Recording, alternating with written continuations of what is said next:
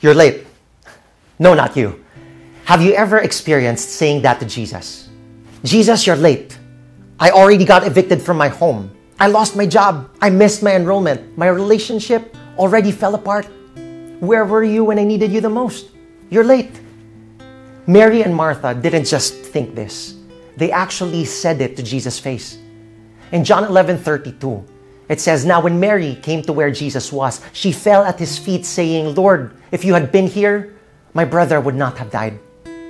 Can you imagine her pain and her disappointment? Mary and Martha actually called for Jesus when their brother Lazarus was terribly sick. They were confident that Jesus loved him and that he had the power to heal their brother of whatever sickness he had. But unfortunately, Jesus took too long.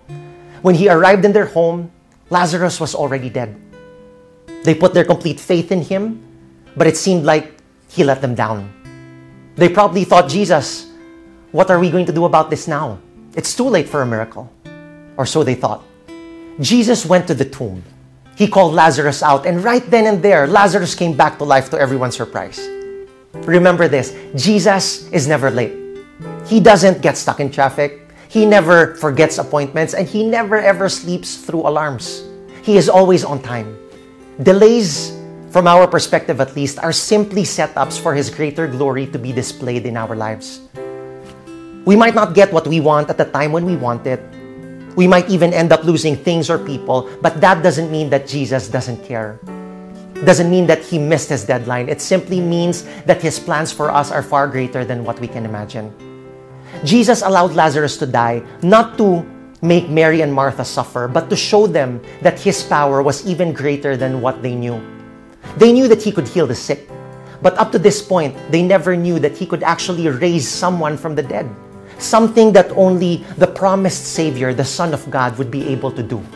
You might have lost something or someone so valuable recently and you're thinking, "Jesus, it's too late." It isn't.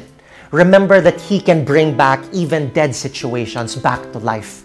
Adjust your time, align it with His through prayer, and instead of focusing on what we want, let's focus on Jesus so that we would be able to witness the great miracles that would unfold right before our eyes. This story highlights an amazing physical miracle, but behind it is an even greater spiritual miracle that we are all invited to experience. In John 11:25-26, Jesus says to Martha, "I am the resurrection and the life. Whoever believes in me, though he die, yet shall he live. And everyone who lives and believes in me shall never die." All of us, because of our sin, are bound for an eternal death. But whoever believes in the love and the power of Jesus Christ will receive eternal life. Though we face death in this world, we will be raised to life again, just like Lazarus and just like Jesus Christ when He died on the cross. Do you believe this? Receive the gift of eternal life today by putting your complete trust in Jesus Christ. And remember, He's never late. He is always on time.